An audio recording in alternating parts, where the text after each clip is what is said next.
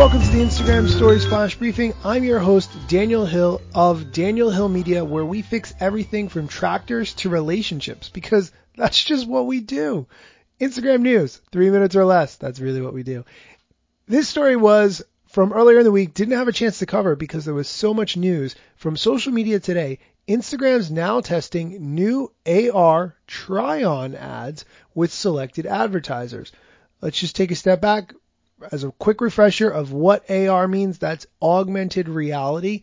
That is referring to the filters that you see that can do cool things, effects that are made in the Adobe Spark AR tool. By the way, now available for Windows and Mac. Windows wasn't always there. That's a thing.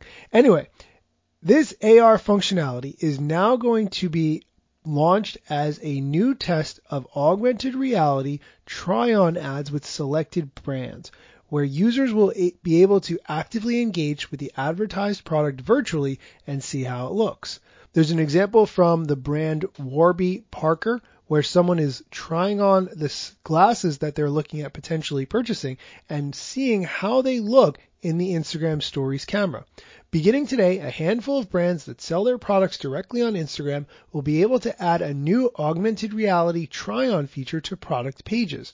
Initially, the new AR feature will be limited to cosmetics and eyewear brands, but Instagram plans to make it available for more products over time.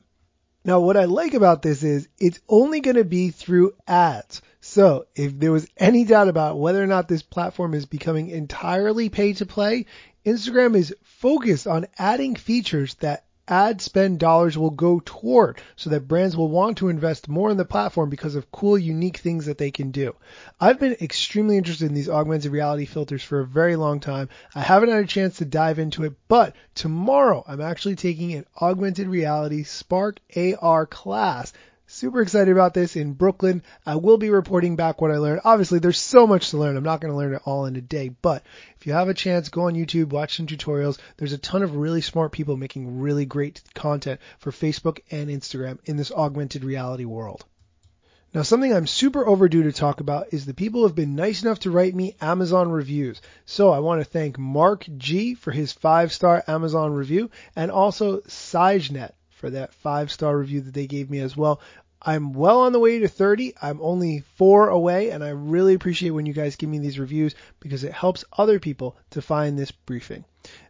That's it for Instagram news. Under 3 minutes. That's how I roll. Enjoy your day. Don't do anything I wouldn't do.